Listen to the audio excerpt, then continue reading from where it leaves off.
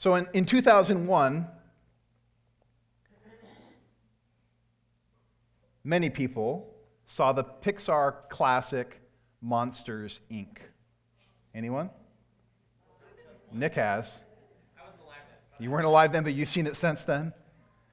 In Monsters, Inc., we follow the exploits of James P. Sullivan, known as Sully, and his one-eyed sidekick assistant named...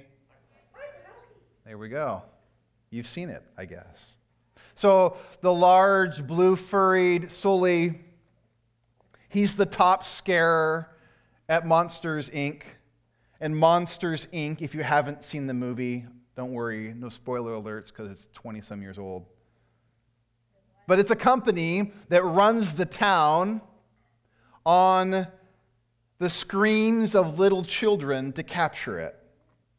So they capture the screams, they generate the power, not solar energy, not fossil fuels, but it's literally a city that runs on fear. And so the monsters sneak into the bedrooms of the little kids at night, scare the kids, bottle their screams in canisters in order to return their screams back to the power plant as fuel. So Monsters, Inc., it's funny, it's a comedic adventure with twists and turns as you follow Sully, Mike Wazowski, and his cute little girl, Boo. Thank you. But in all seriousness, that storyline, it makes for a fun kids' Pixar movie, but that storyline is actually not Pixar fantasy.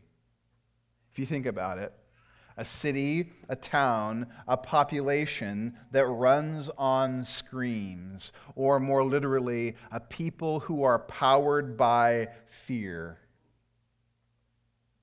So my friends, that's not just movie fantasy. I would actually contend that's the world that we're currently living in, is a world that's running on fear.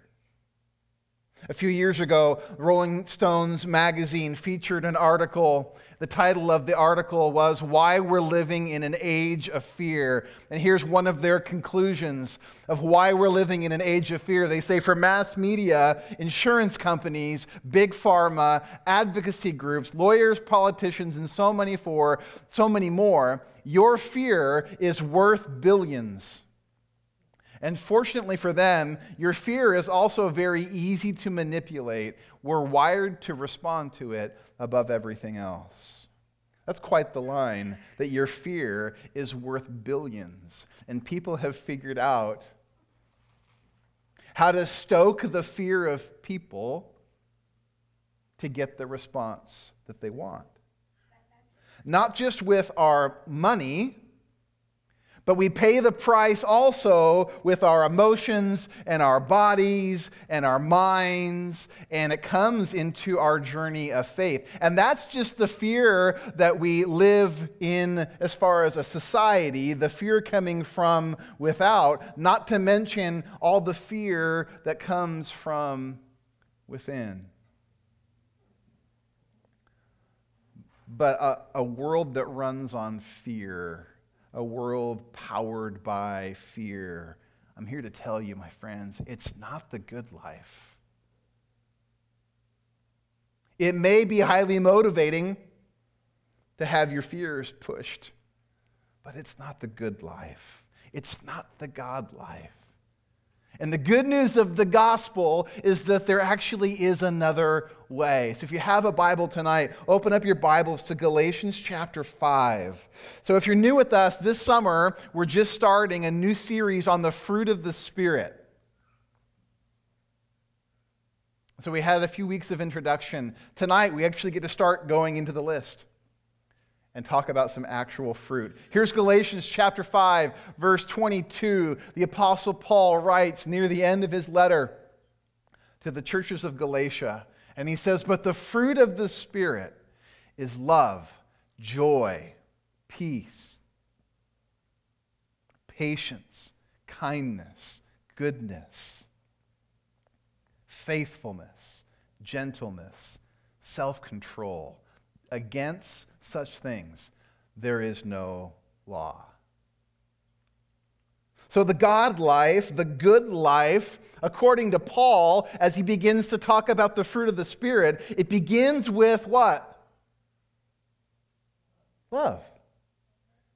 Actually, the good life, the God life, begins with love. Love is the beginning, the middle, and the end of the spiritual journey. And according to the Bible, there's only one thing that can actually deal with our fear. There's actually one thing that displaces our fear, and that's love. That's the way love works. This is 1 John chapter 4, verse 18. John, who spent a lot of time with Jesus, he writes this. He says, "There's no fear in love, but perfect love casts out fear. For fear has to do with punishment. And whoever fears has not been perfected in love."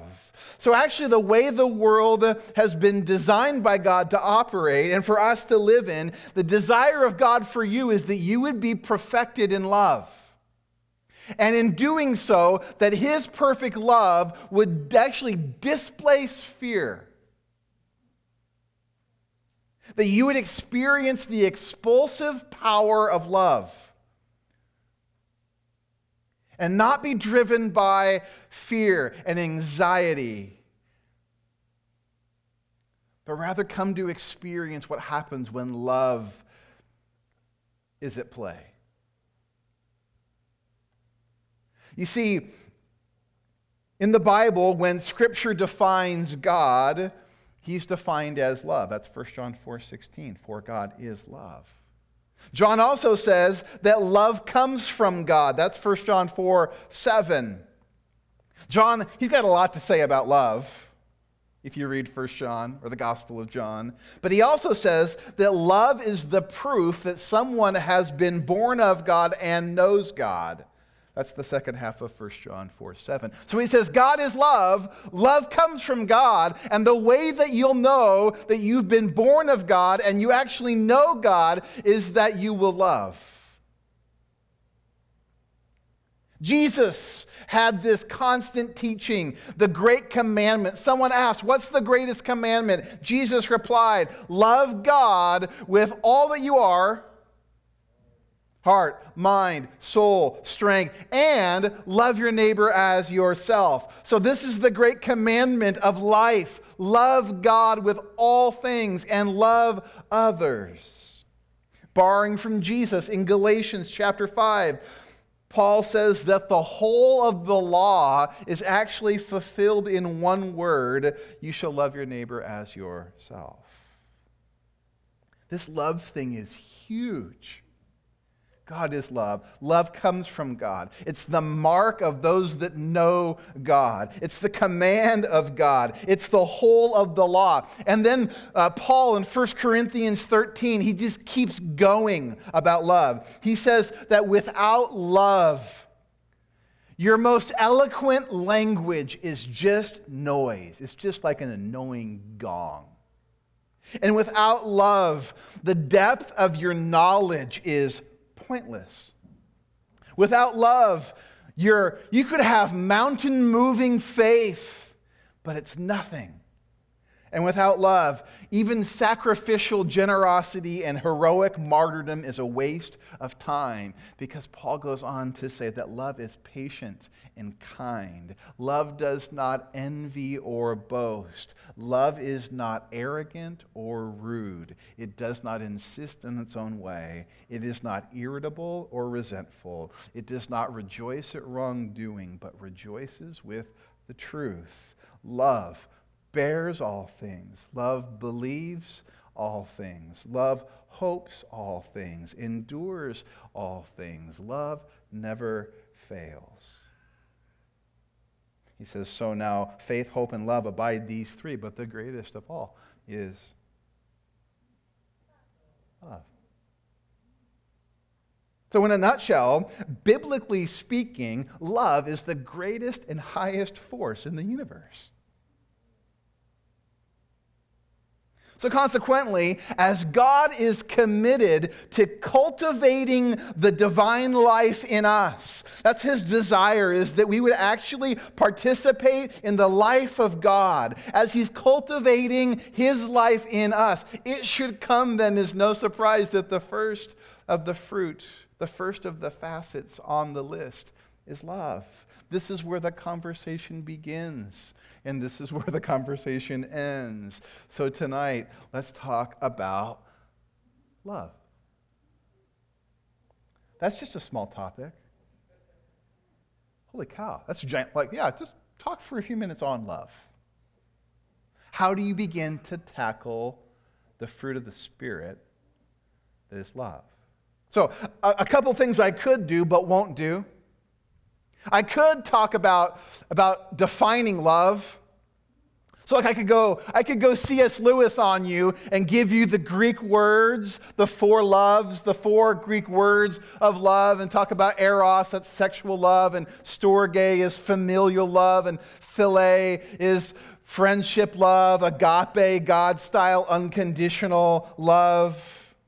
And Paul does use the word agape here in Galatians 5. It's not just a feeling, but the steady direction of a person's will toward another person's lasting good. So I could define love for you, but here's my sense, is that many of you have had love defined for you before. I could talk about the levels of love. Don't you know that God has enrolled you in the graduate school of love?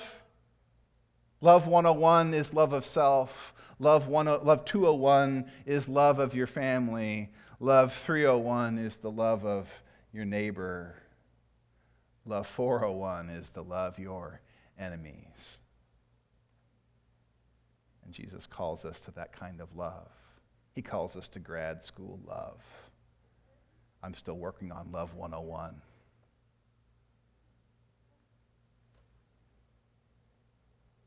I could talk about the multidimensional nature of love.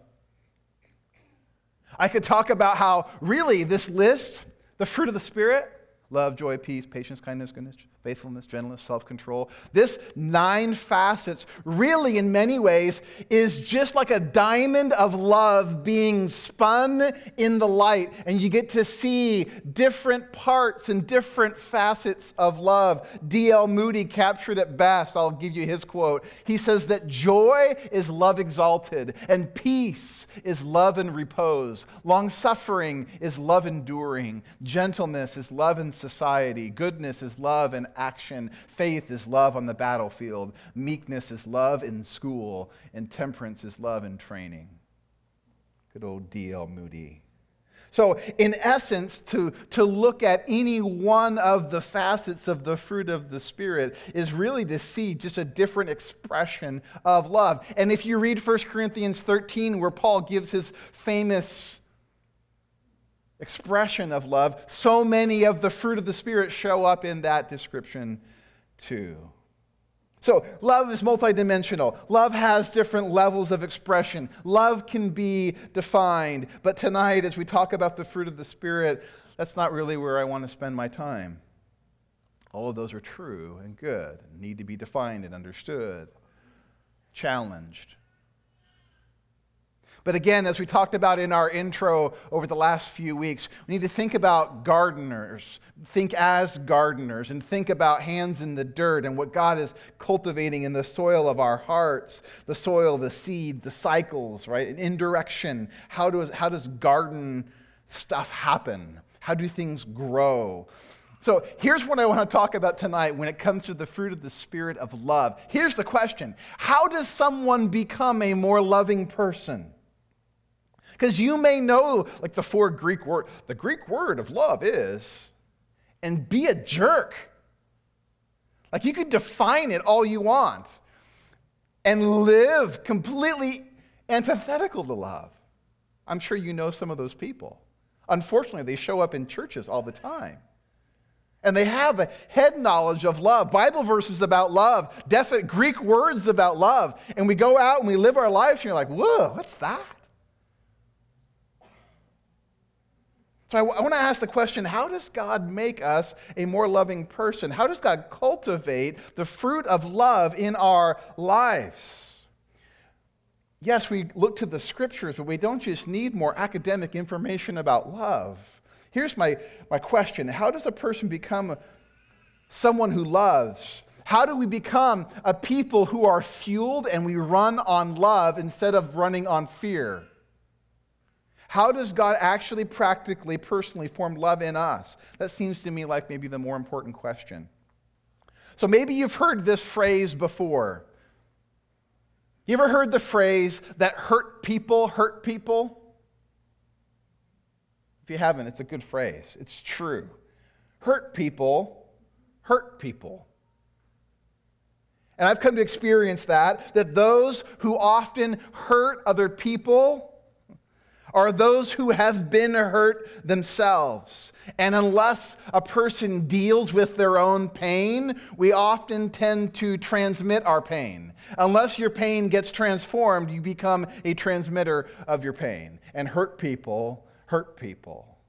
And usually those who have hurt you the most, if you know their story, they've been hurt before. But we're not talking about hurt people. Tonight we're talking about love. So here's my thesis tonight. That loved people love people. Can you remember that? Loved people love people. And I don't think I'm making this up. How does God form the fruit of love in us? Loved people love people. And God loves to love the fear right out of us. And He loves to love us. He loves to pour out who He is over us and in us, that His love may then flow through us. That we would experience the love of God that would transform us into being a people that look and talk and act and live like Him. Loved people love people. Isn't this what the Bible says? I've got some verses here tonight. We'll go back to John. He likes to talk about love. We love because He first loved us, right? Loved people love people. We love in response. 1 John 4:7, dear friends, let us love one another, for love comes from God. He's the source of our love. 1 John 4:11, dear friends, since God loved us, we also ought to love one another.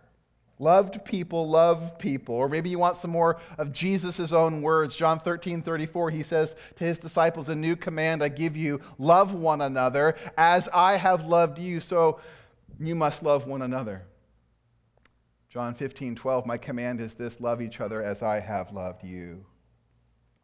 So I believe this is what Jesus, He knew this, He taught this, He lived this, that loved people love people. And then we watch it play out time and again.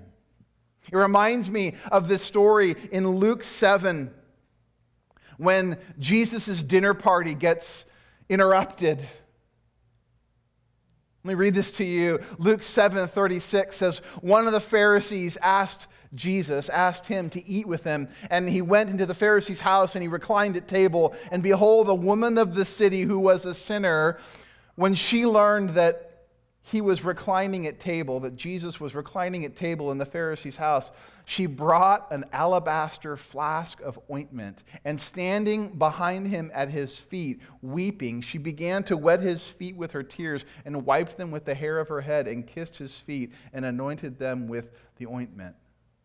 Now, when the Pharisee who had invited him saw this, he said to himself, if this man were a prophet, he would have known who and what sort of woman this is who's touching him, for she's a sinner. And Jesus answering him said, Simon, I have something to say to you. And he answered, say it, teacher. A certain money lender had two debtors. One owed 500 denarii and the other 50. When they could not pay, he canceled the debt of both. Now, which of them will love him more? Simon answered, the one, I suppose, for whom he canceled the larger debt. And he said to him, you have judged rightly. Notice Jesus' question. He's telling the story, and he turns to the Pharisee, and his question is, which one will love more? And Jesus turns it on them, verse 44. He says, then turning toward the woman, he said to Simon, do you see this woman? I entered your house. You gave me no water for my feet, but she has wet my feet with her tears and wiped them with her hair. You gave me no kiss, but from the time I came in, she has not ceased to kiss my feet. You did not anoint my head with oil, but she has anointed my feet with ointment. Therefore I tell you, her sins, which are many, are forgiven, for she loved much. But he who is forgiven little loves little. How do you explain her passion? How do you explain her willingness to blow into a house where she didn't belong, to blow into a house where she wasn't welcomed? How do you explain her tears and her kisses and her sacrifice and her lavish expression of love to crack open that which would have costed a small fortune of ointment and pour it out in, quote, wastefulness and devotion? How do you explain her lavish demonstration of love? Here's why. Loved people love people. And not only had she been forgiven much, but she had been loved much. And so she was willing to do whatever it took, no matter the scene, no matter the kickback, no matter what, to love and express her love back through her tears.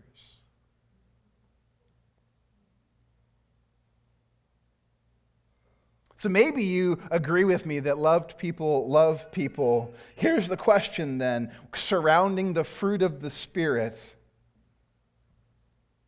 How then does a person, I'll personalize it, how then do I put myself in the best position to be loved by God? Or more succinctly, how do I let myself be loved by God? How do you let yourself be loved by God? How do you let God love you? Because some of us are actually resistant to God's love. Henry Nouwen reframes this so well. Here's his personal experience. He says, for most of my life, I've struggled to find God, to know God, to love God. I've tried hard to follow the guidelines of the spiritual life, pray always, work for others, read the scriptures, and to avoid the many temptations to dissipate myself. I have failed many times, but always tried again, even when I was close to despair. Now I wonder whether I have sufficiently realized that during all this time, God has been trying to find me, to know me, and to love me. The question is not, how am I to find God, but how am I to let myself be found by Him? The question is not, how am I to know God, but how am I to let myself be known by God? And finally, the question is not, how am I to love God, but how am I to let myself be loved by God? God is looking into the distance for me, trying to find me, and longing to bring me home. So yeah, we can talk about Love 101 and how to love yourself, and Love 201, how you should love your family, or Love 301 about how to love your neighbors, especially the really annoying ones. Or maybe even more potent, who are your enemies? And how are you called to love your enemies? Like grad level love? But maybe even the more fundamental question is are you willing to let God love you and receive His love? Remember how things grow.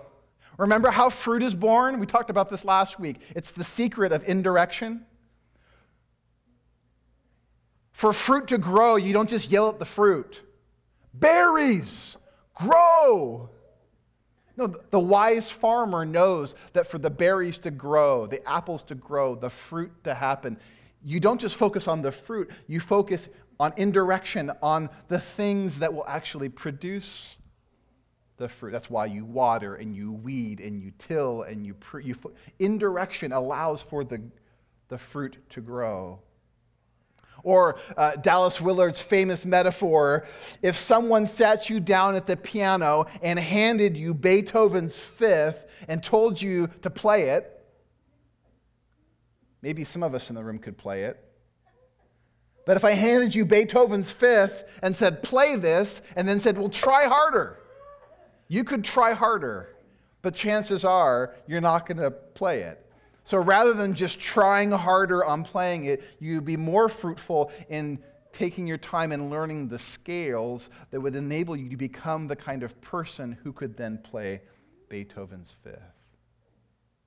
And so rather than me just defining love or telling you guys are lousy lovers, love more, dang it.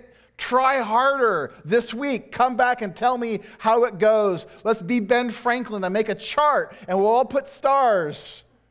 Or we'll put marks where you didn't love this week, and we'll see who's standing next week when we come back. That's not the way this goes.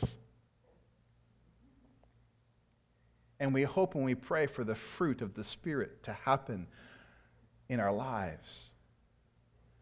But again, maybe the bigger question is, how do you let God love you? How do you best position yourself to receive God's love?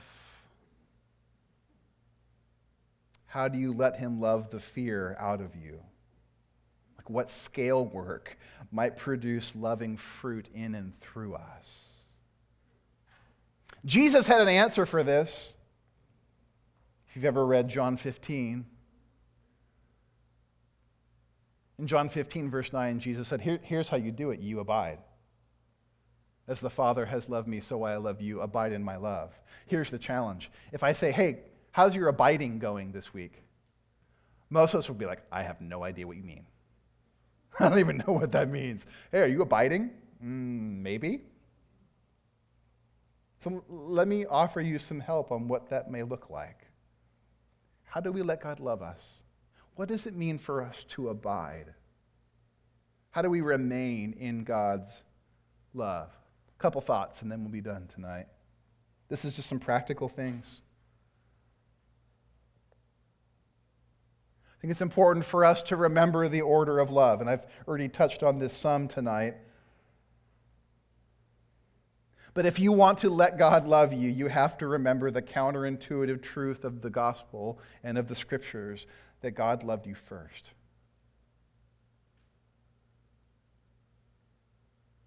God loves you. He loves you first. Not after you cleaned yourself up. Not after you worked out all the problems of your life. Not after you've had a really good week or a really good month. But when I was at my worst. And you too. Jesus died for us. And 1 John 4:19 just rings again. We love because he first loved us. God loves you. He loves you first. It is not, you're not earning it. It's not because you merited it. But because of who he is and his character and very essence and nature, demonstrated fully through Jesus on the cross. God loves you. So we have to remember, because I forget this. My instinct is to think that I've got to do something to make God love me. But no, the order of love is that God is love and that he loves first. I don't climb my way to heaven. He came down. He pursues. Remember the order of love. It's also helpful, I think, for us to let God love us is for us to be honest, to get real about the state of our love. And I don't know about you, but for me, my love ebbs and flows.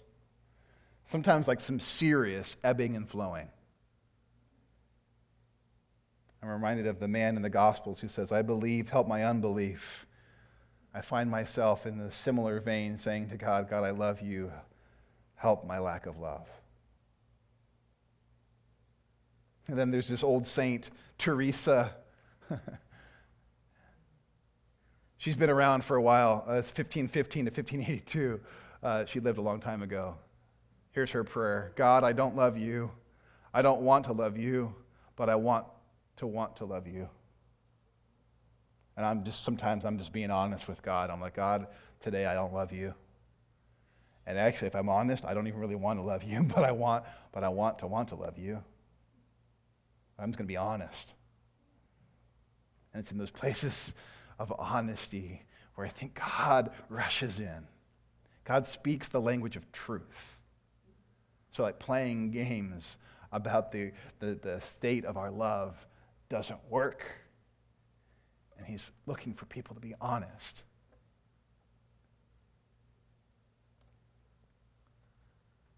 Another, how do I let God love me?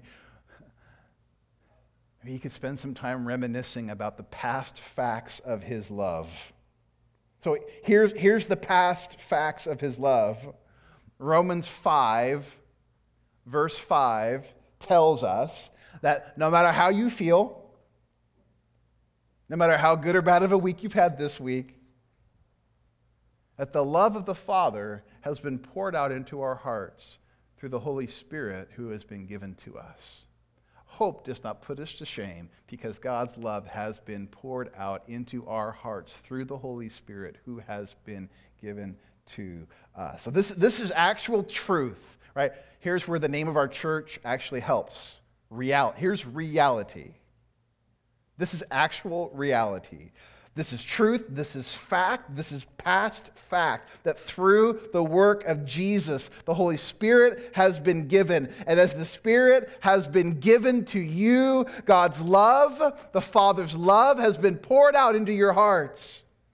God is and has streamed his love into our hearts so that by faith we may then refract his love out through our lives. Have you ever watched home movies before? Old home movies? My kids love. Can we watch? Let's watch these movies when we were kids. We pull out the old camcorder and we hook it up through the TV and we watch when they were born and we watch when they were little, destroying our house, having fun, playing, singing, dancing. It's fun as a family to sit. Like, do you remember that? That's nutso. That's crazy. It's the beauty of reminiscing.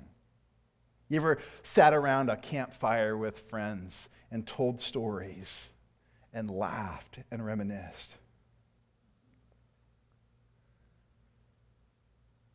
You ever remember a time when you experienced the love of God being poured out into your heart through the Holy Spirit? Do you have any of those holy memories when you've experienced him and his love?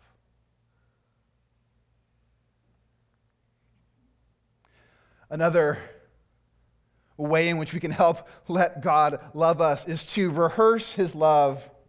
Psalm 107, verse 43 says, "Whoever is wise, let him attend to these things. Let them consider the steadfast love of the Lord." And then Psalm 89, verse 1, "I will sing of the steadfast love of the Lord forever. With my mouth I will make known your faithfulness to all generations." And so sometimes you may wonder why we often get together every week and we sing songs. It's not just because we like, that's a cool riff.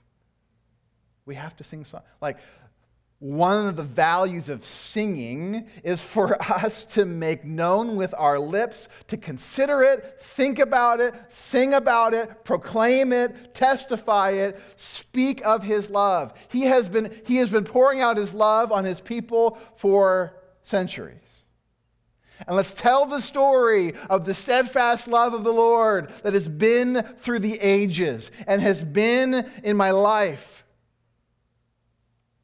And so there's this opportunity by yourself, with others, rehearse his love, speak of his goodness, tell the stories.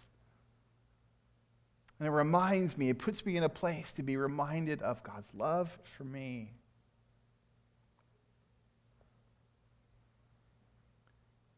I think this is the last one I have.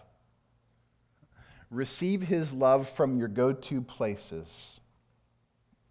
So this is as practical as I can maybe make it for you.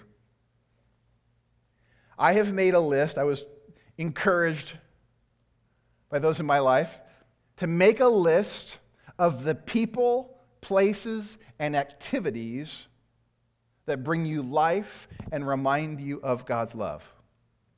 So I have done that. I have a list. I brought some of it. I'm not sharing all of it with you. So I have a list of people. I didn't do the people list because I didn't want you all to feel bad you may not be on the list. But I have a list. I wrote down names. I have actual names of people that I know when I spend time with them, they bring life to me and remind me about God's love. And so here's the deal. When I feel in despair, when I am having a rough time remembering God's love, it's helpful for me to spend time with those people. Put myself in their presence, and me being with them helps me experience the love of God. Here are some of my places.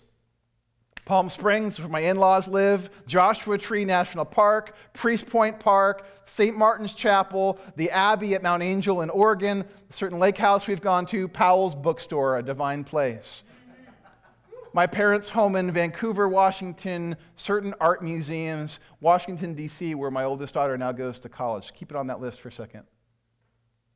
Some of those cost a lot of money for me to travel to, so I don't go there very often. But I know that those are places when I go there, I have a reminder of God's presence and God's love and God's work in my life. Some of these places are local. And I actually have to put it in my calendar to go spend some time in those places and be reminded of God's love for me. I got a list of activities: reading good books, reading scripture, journaling, holy hammock time, taking a walk with my dog, listening to music, a good movie, a date night with my wife, watching my kids do their thing, 20 minutes of silent prayer. I learned through COVID that actually traveling on an airplane to faraway places is actually good for my soul. Getting dessert, playing City League basketball, my team's the Small Dogs, playing my bass guitar, watching sports, and napping. Taking a nap with my dog on my lap, sunrise, sunsets, musicals, art displays. There's a certain app that I use, Lectio 365, listening to or watching good stand-up comedy. You may say, that list sounds like some secular activities, Paul. I don't believe in secular activities. I think all of life is sacred. And there are some places that I go in this world and activities that I do and people that I spend time with that remind me that God loves me. And your list will look very different than my list. But I encourage you to write it down and to put yourself in places and spend time intentionally where God can remind you that He's loved you first. And He actually hasn't stopped loving you. And He's going to love you through to the end.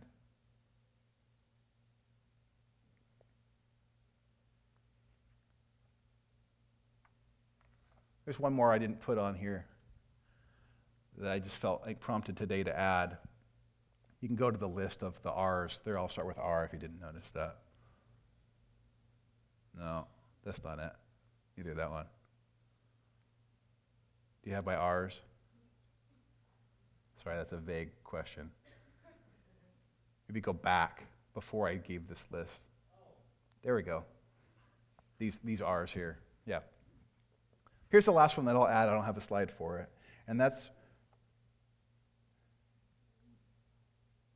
reckon your sin. Reckon with your sin. Because as a follower of Jesus, I've discovered that I sin.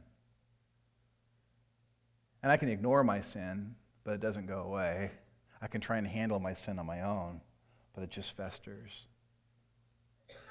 But the precious promise of the Scriptures is that if I confess my sin, He's faithful and just to forgive me of my sin and cleanse me from all unrighteousness. So if I want to let God love me, one of the best things I can do is to confess my sin to Him.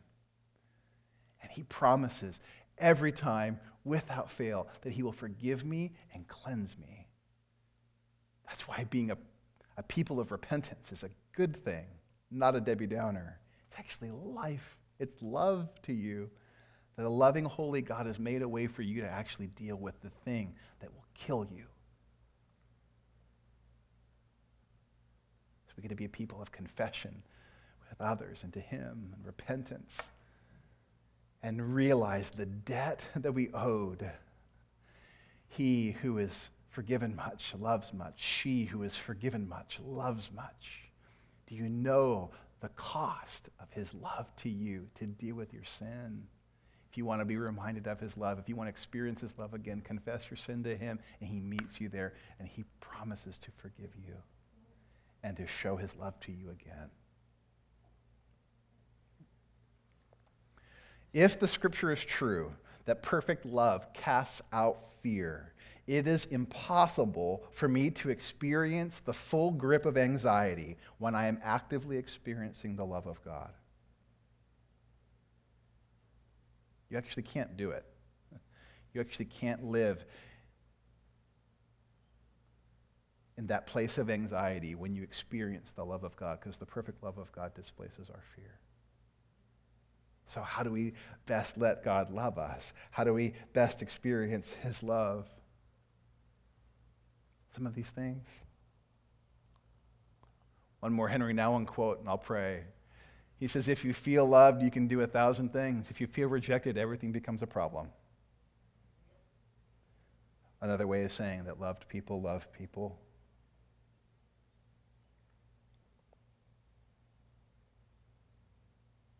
How do we love our enemies?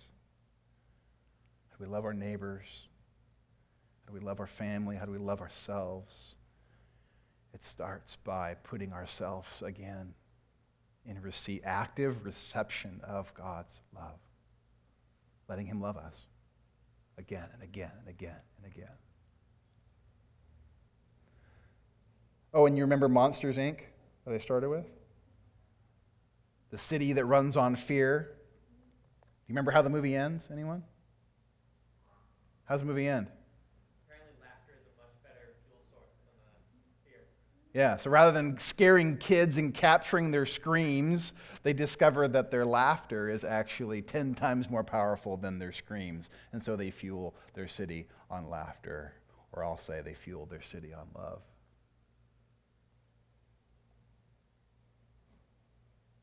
God wants to farm your life and cultivate the fruit of your soil. So here's my question this week. How might you let him love you tonight?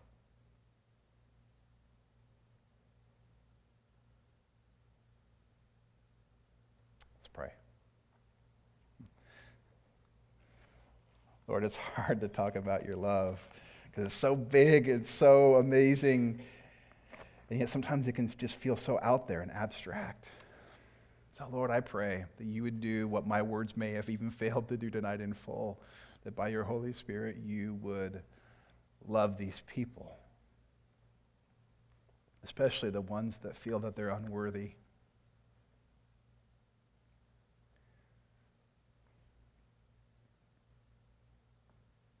Especially the ones who feel like they've gone too far. Especially the ones who feel like you've turned your back on them. Especially the ones who have had a really rough week this week. Those that have lots of questions and doubts and fears and anxieties. God, would you love them tonight? Would you allow them to experience and know your love tonight? Manifested perfectly in the life, death, and resurrection of Jesus. Experienced personally through the outpouring of the Holy Spirit. We want to be people who love. That only happens when we know how deeply you love us first.